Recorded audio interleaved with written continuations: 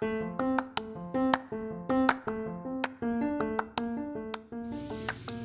afternoon. This is Keep It Real podcast.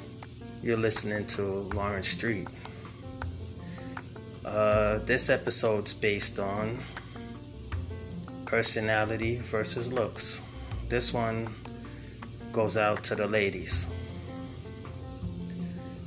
Me personally, I take personality over looks. I feel that a person's personality or female's personality, matters more than looks.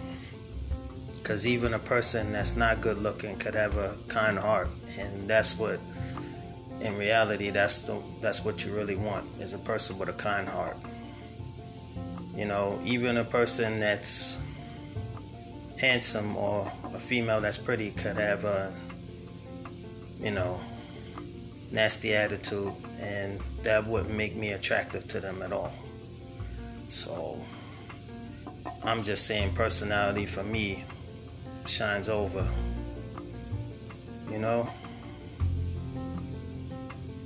and that's pretty much my take on it. But to the woman out there, let me know what your take is.